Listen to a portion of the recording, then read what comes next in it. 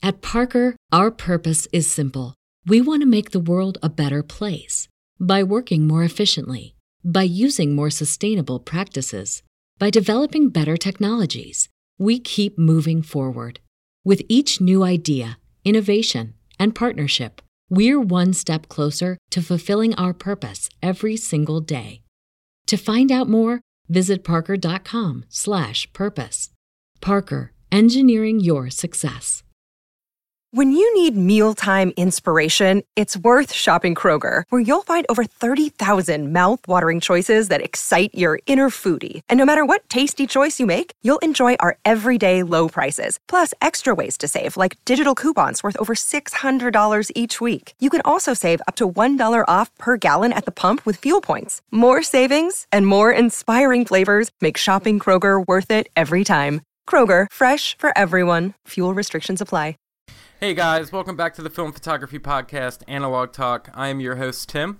I'm Chris, and today we have a very special guest, a very good friend of mine, my friend Adrian, who is a newbie to film photography. Say hi, Adrian. Noob. That's me. I'm a noob. Exactly right. So today we thought we'd ask your thoughts about film photography as a medium and what you're used to, and kind of just geek out a little bit. How's Perfect. That? Cool. I love it. Yeah, this is fun.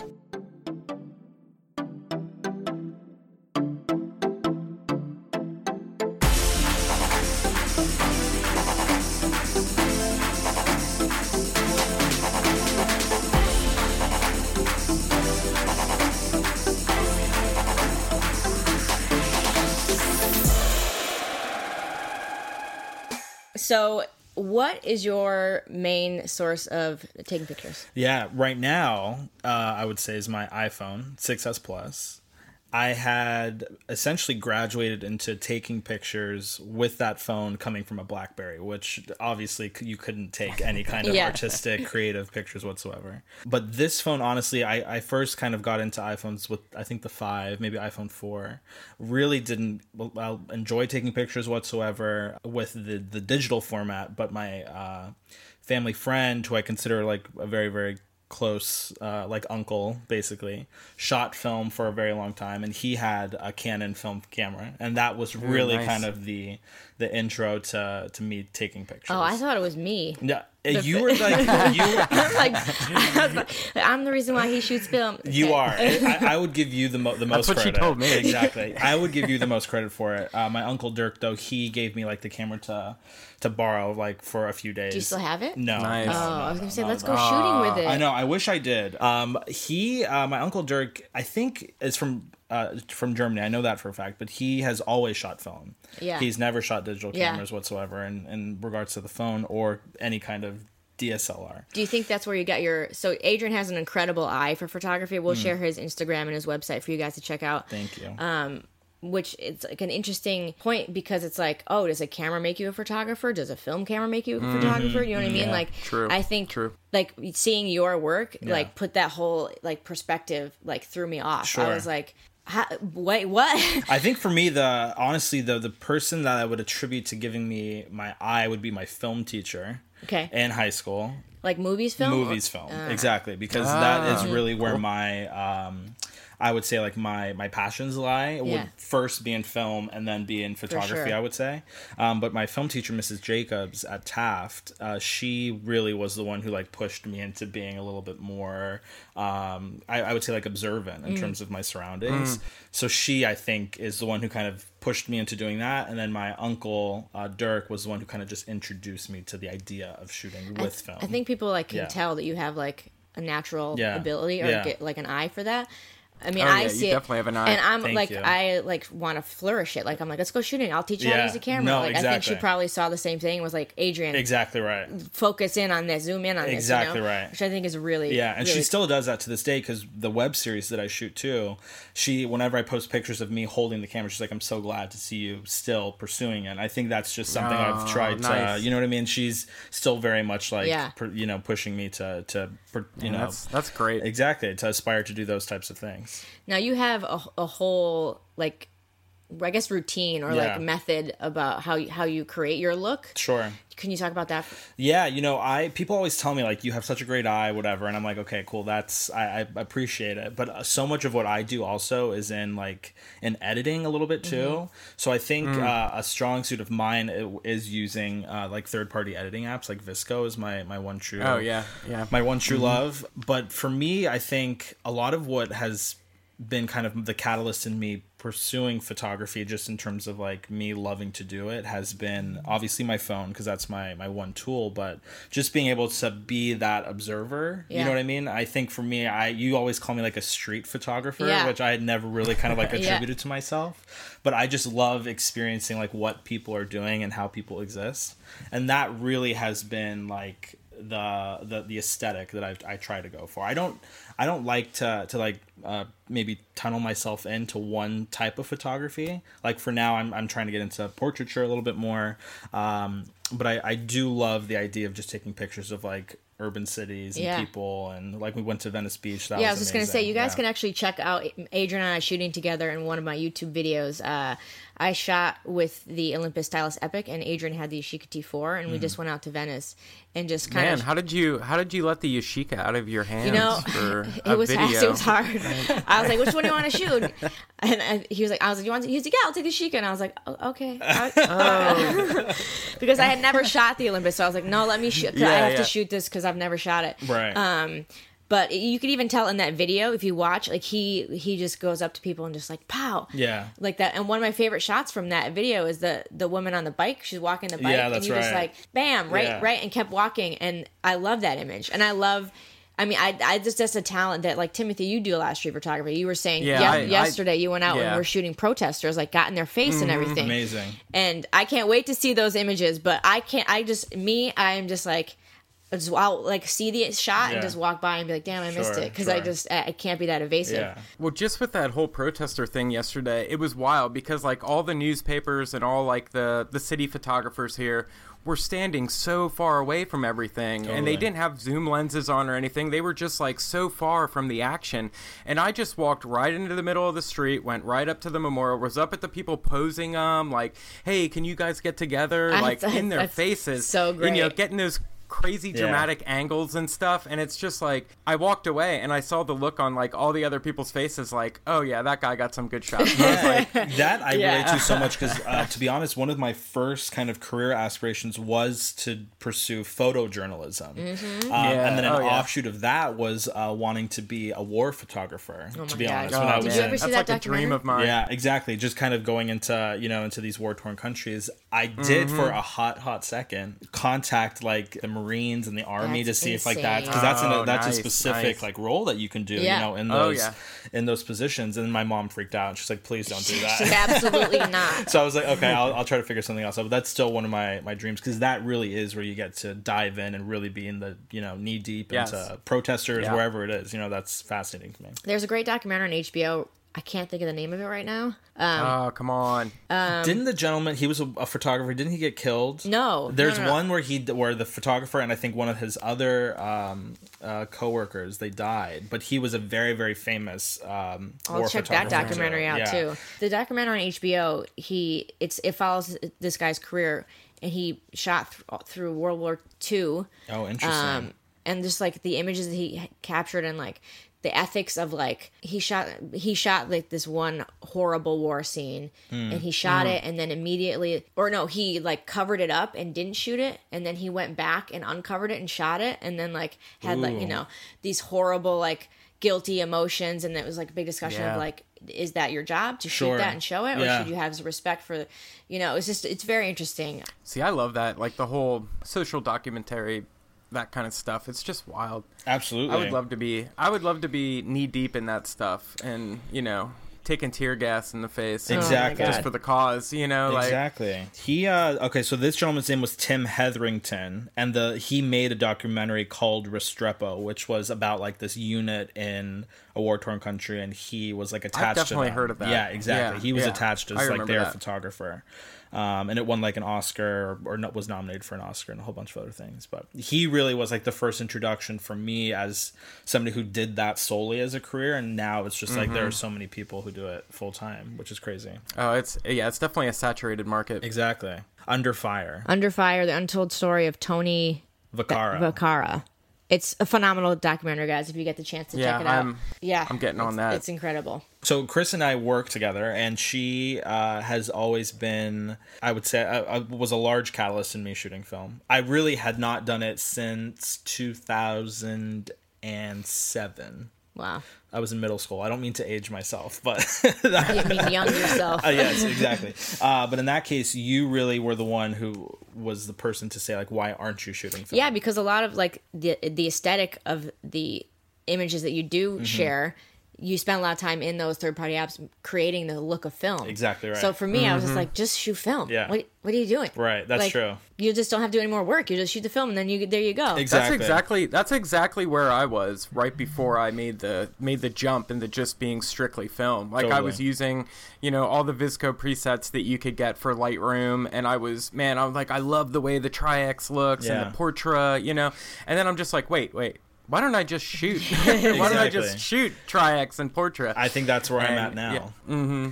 And it kind of breathes this breath of fresh air into your photography. Like once you start shooting film, it's like you get this whole, new supermarket of candy and stuff to play with because you've exhausted, you've shot 1 million pictures with your iPhone and you've used, every single VSCO filter to the point where you don't even have to think about it anymore. That's true. That's actually very true. And it's actually to the point now where I use the same VSCO filter and I have 40 of them. You know what I mean? A6. A6 is my filter for life. I actually became a member of this thing that VSCO has called VSCO X, which the presets that they give you for free are trying to replicate those film stocks that you can shoot, but VSCO X has specific ones, so it is like Portra 400. Yeah, they're called like the film Ilford names. P8 or PH5, whatever the one you suggested to me. So those ones now I'm starting to experiment with, and they have additional editing features. But like the cameras you give me and the film you suggest really have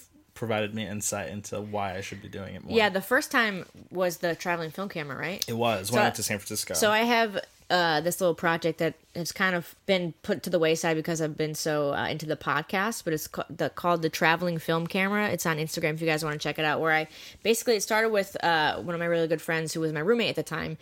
She was going to Israel, and I was like, oh, I got this Olympus stylus or 150 zoom at a thrift store for like $2. I was like, why don't you just take this and shoot some film? And I don't care what happens to it because, it was only a $3 one. Yeah. And we were obsessed with what she got back. She went to Israel and was like, the Dead Sea and all these, the wall and the thing. And I was just like, oh my God.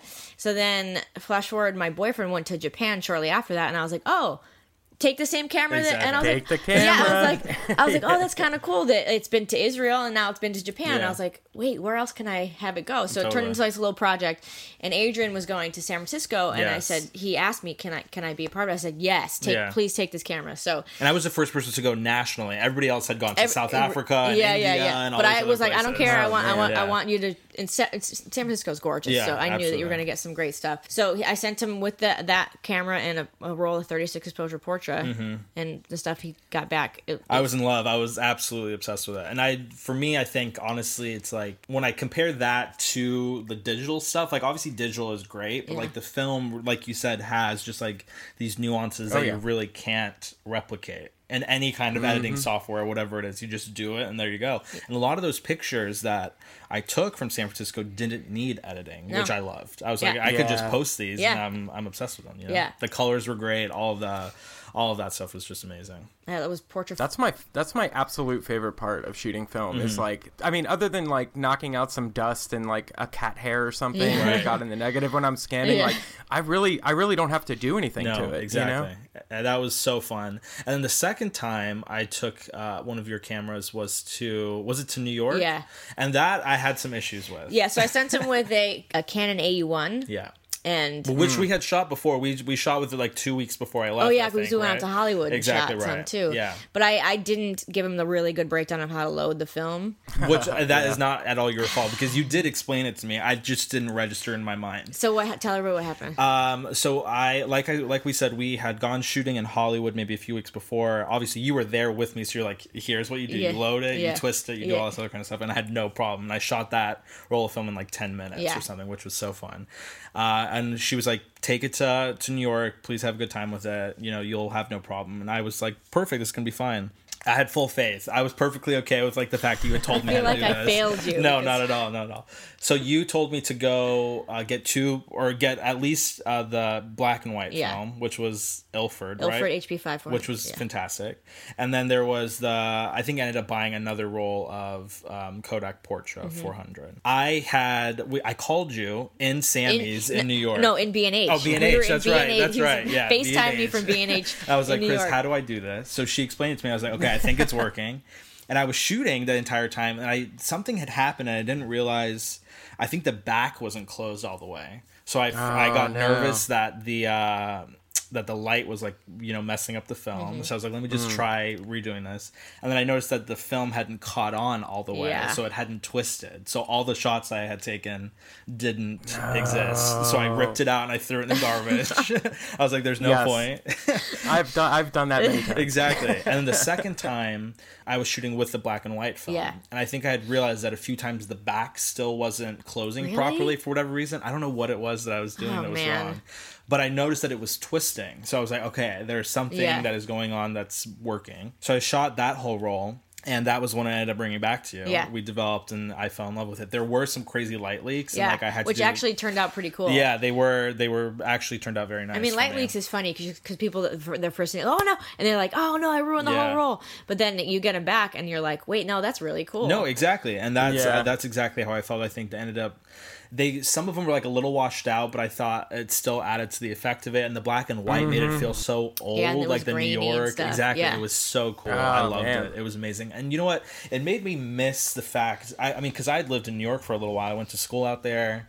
And then I lived in New York for a few years after that for work. And it made me regret not shooting film there at some point or another. You know what I mean? Because I was like, there are so many things that I experienced. There was like all those marches that were going on when I first got there, like the 99% marches, all those things. Occupy. Yeah, exactly. That was all happening when I was in college. Man, I was like, kill to have been there during exactly. That. So I was just like, I missed out on those things. I didn't even take pictures of that because I didn't really have a phone that I was shooting with at the time either. So it made me miss the fact that I could have done those things. But that roll of film that I shot in New York, the black and white one, came out amazing. Those are some of my favorite pictures. Yeah, and the Hollywood ones came out really cool too. Yeah, I love those ones as well. We just went out in Hollywood one day and I was planning on doing a YouTube video, and it just turned into just us having fun in Hollywood and kind of shooting around. That's right. And those images, again, you just have such an eye for like capturing people. I appreciate that. Like really, I mean, it's so much fun to watch too because like, damn, like he just he just shot and kept walking, and I'm just like wanting to be like, hey, sorry, like apologizing on your behalf. But they're just like already happened. Now, what was the Yashica camera that you lent me when I went to San Francisco for Pride? It was the black one? Oh yeah, I have a Yashica T4 and a Yashica T5. I'm obsessed. Let's not talk about it. But you let me the T5. So I let you the T5, because I wanted a black T4, and then I got a black T5. Yeah. It's fine.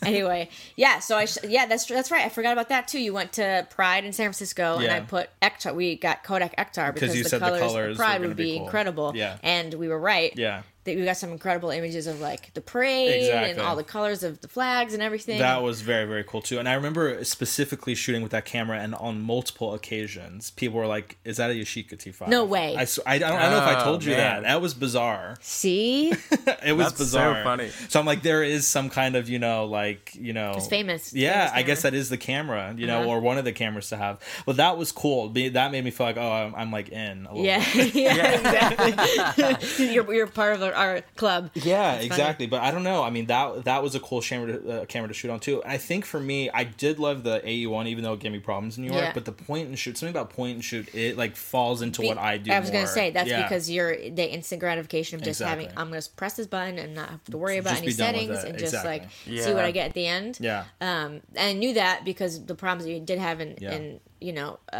New York, I was like, just take this point and shoot. You don't have to worry about anything. Yeah. Except for your eye Yeah. and what you want. Yeah. I think once I gain more experience, obviously, like you guys have had, and understanding like some of the And I'll have settings to that give you you a can do. photography 101 class. Yeah, exactly. For sure, one of these days. Yeah, maybe I'll fall into it a little bit more. Yeah. Out of those 3 experiences, what do you think? What is your favorite? Like, could you do you have a favorite film stock? You've shot 3 so far. You've shot. Yeah, I think to be honest, I really love that black and white. Yeah? Yeah, the Ilford. That to me. Timothy's like, yep. Is that your go-to? Yeah. You like black and white? I'm more of like a Kodak Tri-X, but yeah, black and white all the way. He Interesting. shoots it Forever. Majority of his work is black and white. You see, Mine is majority color. Color, so exactly. Him and I have that. Yeah, and you know what's interesting is I say that even though the majority of the pictures I post on Instagram are in color too, but the black and white, just something about it made me feel like I was looking at like New York Times from like the 1800s. Mm-hmm. You know what I mean? Yeah, it was that's- so cool. I absolutely loved it. That's what I love about it too. Yeah. It just gives like a timeless factor to Exactly. it when it's black and white. It transports you in a way. Yeah. I definitely have a ton of respect for color photographers though, because it's just something that I can't wrap my head around. I explained that before in other episodes Yeah. and stuff, but it's just it's a little too much for me. Like I like to keep it. Plus, I'm just on this kick of doing the same repetitive thing Sure. over and over again, just to try to narrow it down and stick to a style and have a Yeah.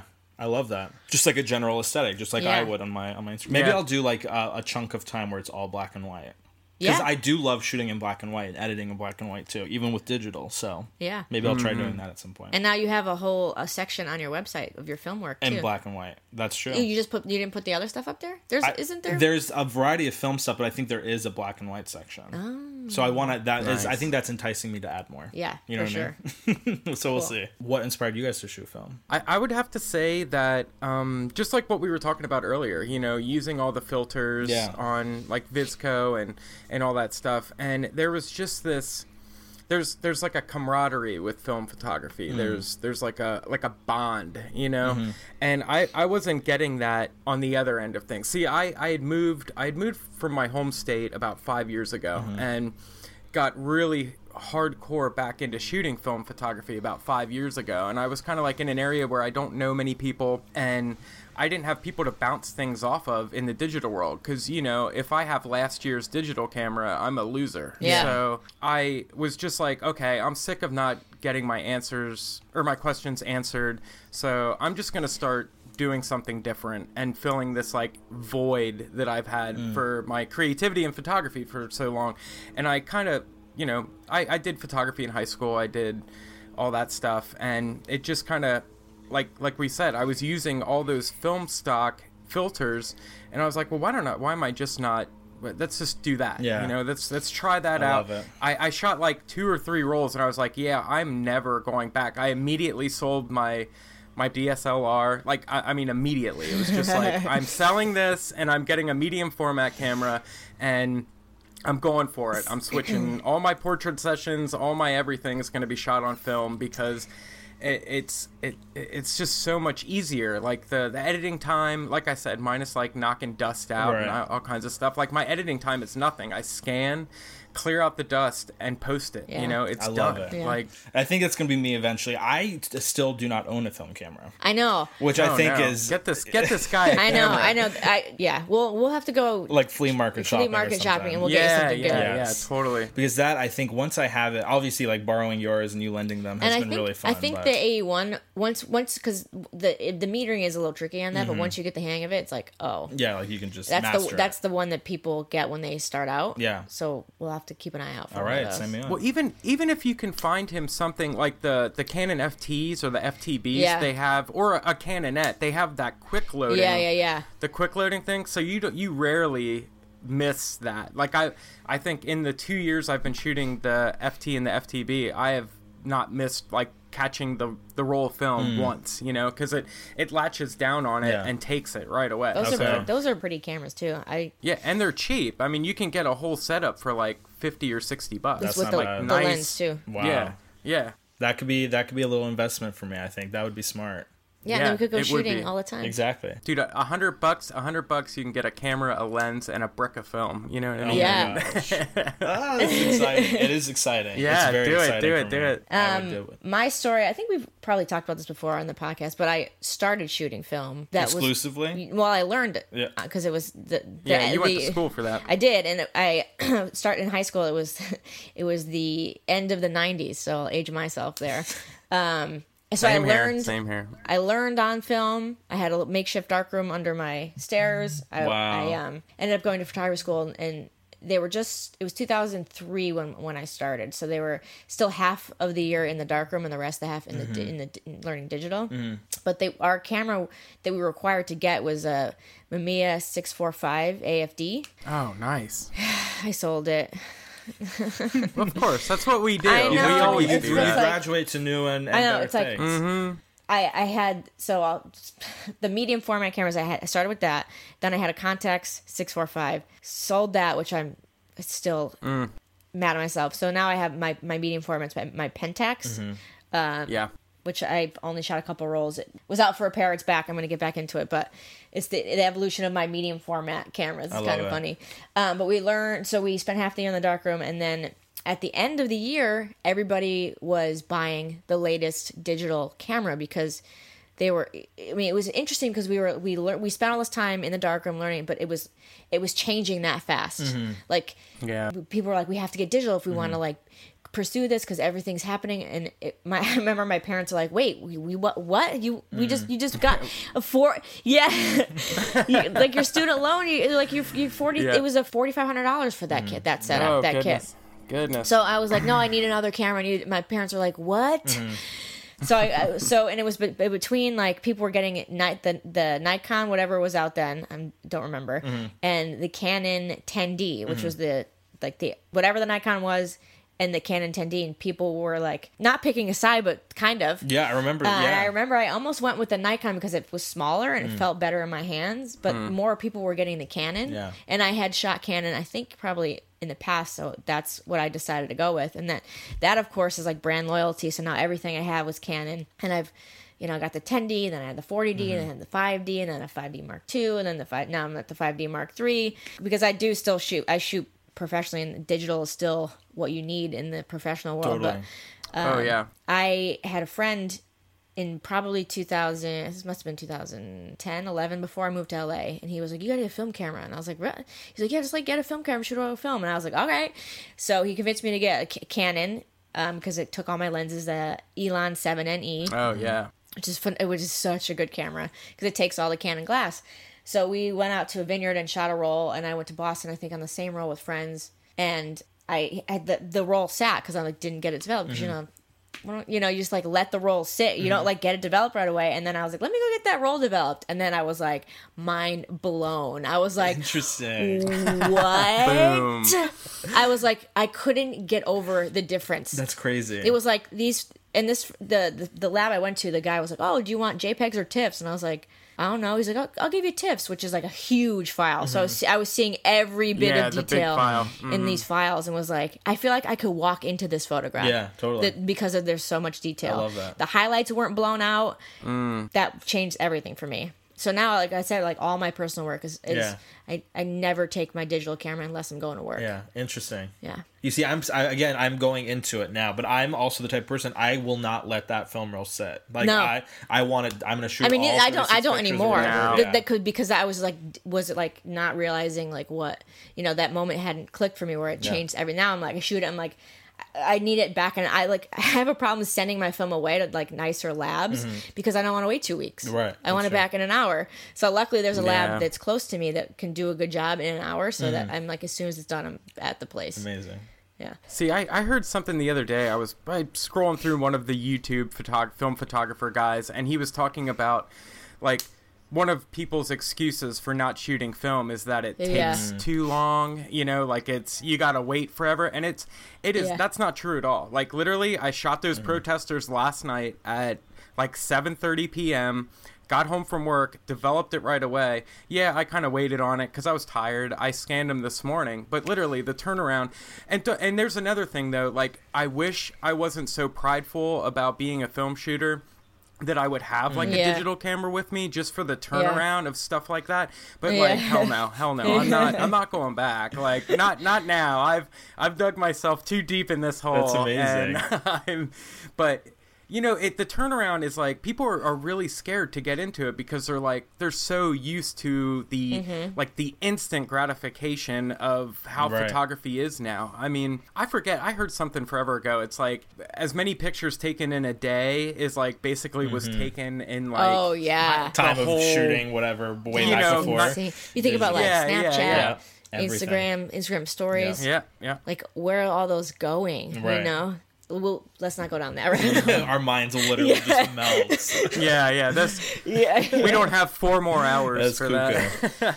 But dude, it's just it's awesome that you use your iPhone. I mean, that's one tool that I wish that I could, because you know they say the best camera you have is the one you have with you all the time, and like that is 100% true. But that is also why I carry 3 cameras in a book bag every single day when I leave. But I just love that you've used that. You use that. It's like your paintbrush right there. Every time you go out, you're killing it with your iPhone. I try. And that, I think honestly that's too, what really allowed me to like explore how I could use this as like a tool and as a medium was when actually the Women's March in January. I shot because that I had my digital camera because I was shooting video for I think Glamour magazine. They were doing like a video about that march. Right. But I haven't really gotten into using, because I have a Canon 7D that I shoot for primarily for video, but I haven't gotten really into understanding how it works for just taking pictures. So I didn't really use that as much as kind of like a documentary tool and just, you know, photographing the people there. I used my phone, and those pictures I was just obsessed with too. Yeah. So that really, honestly, when I do get a film camera, we'll use that as a tool of like being a little bit more artistic, hopefully, in the sense of taking portraits or whatever. But the phone really too is such like a quick way of just capturing things as they happen. And to speak to that, I had just acquired a roll of expired film from Argist, our friend Argist. And I wanted to do a YouTube video about it, so I was like, okay, I'll do like a vlog. This will be easy. I'll just go out and shoot. And then like I didn't want to wait because you get 36 frames. I'm like, I don't want to just shoot junk. And like so it was like even like a slower process because I was like saving it. Like this isn't like how many times I put my camera up to my eye and said no and put it down and kept walking. We've talked about that a million times too. Which I do in what no matter what film I'm shooting, but to like have the the vlog on me like okay, I'm gonna go shoot this and then be like nope. No, and just realizing how much I wasn't just shooting. And I think one of the really cool things about you is when we shot in Hollywood, you're just like pow, and then you're like pow, and then you're pow, you know, and I'm just like wait, you have to think about it. But those images blew my mind. So yeah. But see, he's I know he's got the practice with that. That's what he does. That's his style. He runs wild. I am just taking pictures of. But to me too, like I can see a pile of trash and thinks it's I think it's interesting. You know what I mean? Yeah, I'm the same exact way, man. That's something that also I was very much interested in when I was shooting film is like still life. So like garbage cans, traffic cones, the couches on the side of the street. Those things are so interesting to me. Yeah. You know what I mean? I don't know what it is, but it's been same here. I'm a sucker for it every time. I can't such a sucker for that every time. Cool. That's awesome. All right, guys, so we're going to move on to the question of the week, and this is a repeat. John Sadler sent us in 2 questions, so we're going to go with his number 2 this time. He asked, if you had to pinpoint the resurgence of film with one single person, whether a photographer on Instagram or anyone, who would it be and why? This is a great question. I don't know if I could... This is... I have, for me, I think the person that like first introduced it to me in terms of like notoriety, like somebody of notoriety, was Bill Cunningham in New York. Oh yeah, because he had that documentary that came out about him shooting people in New York, and that was just like, dude, that's such a good little documentary. So I think for me, that was the one person that was, and even in like my circle of people who had seen it, and they're like, oh, I didn't know that you can actually like shoot film in this modern day and age and have it still look like, you know. I don't know if I could pinpoint the resurgence of film to one person. To like give that credit to. I think it's a lot of people just growing and growing the community. There's like people that I know that like that I really kind of became like obsessed with. Like Jonathan Canlis was the first like film photographer. He was shooting. I was still shooting weddings. The Fine Lab. Like I was obsessed with his work and wanted to look at everything he's ever shot. I bought his book and Film's Not Dead. So is like that what it is? I can pinpoint who like brought it back and kept it in the forefront for me personally. Like there's tons of people. I mean, I go down a list, but I don't know if I could pinpoint like giving that credit to any one person. Yeah, I think it's a lot of us, like I said, growing and communicating and being part of this big giant family that we are. Yeah. And I think that is the reason why, you know, like we've talked about like Kodak bringing back film and people bringing back old traditions that went away and are coming back, is because we're all here being like, we want it, we're going to still do it. There's we still demand love for it. Yeah. Totally. What about you, Timothy? I think, man, it was on YouTube. There used to be like a docu-series on YouTube. It was like film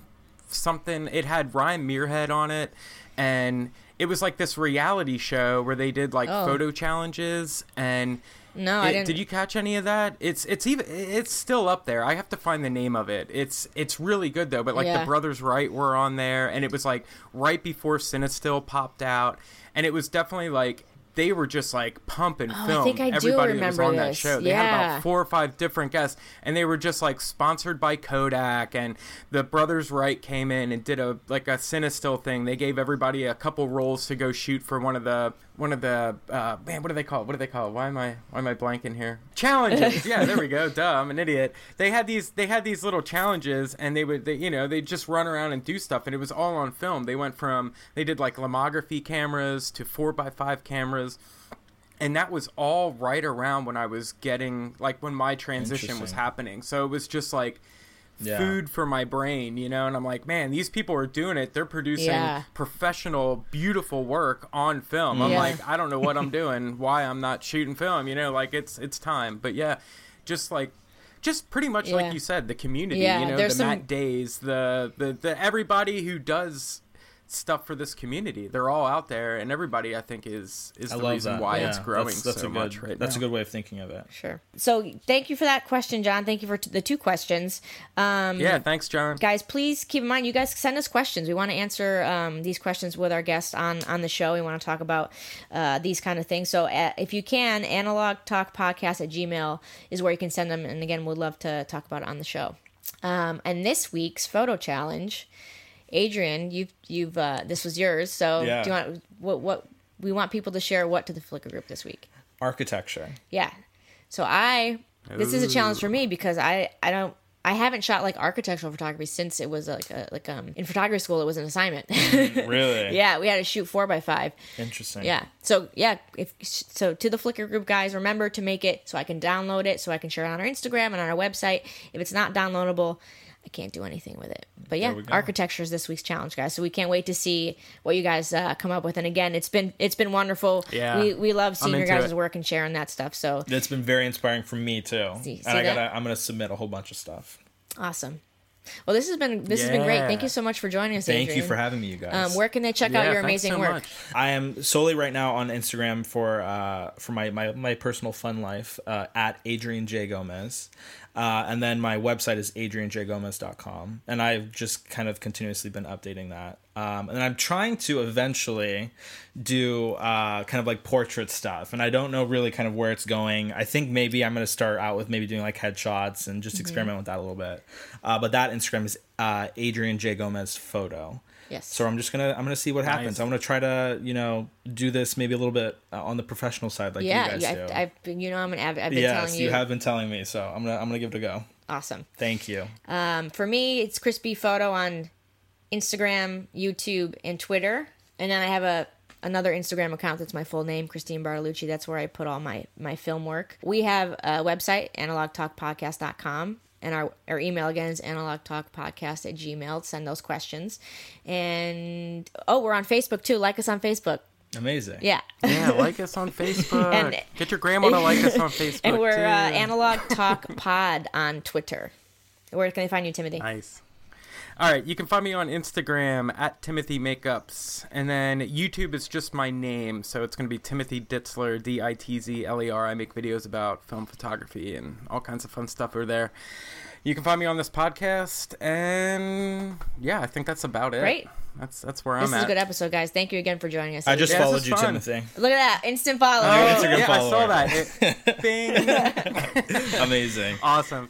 All right, guys. I do want to say to everybody, thank you again for listening. This has been a wonderful project that we're doing, and we have some exciting guests lined up for the future. So please stay tuned. Yeah, some we cool got people. some people confirmed on the books, and we're super super excited. And I think you guys will be too. So Can't wait. yeah, thank you guys, and we'll see you in the next one. Bye. See you guys.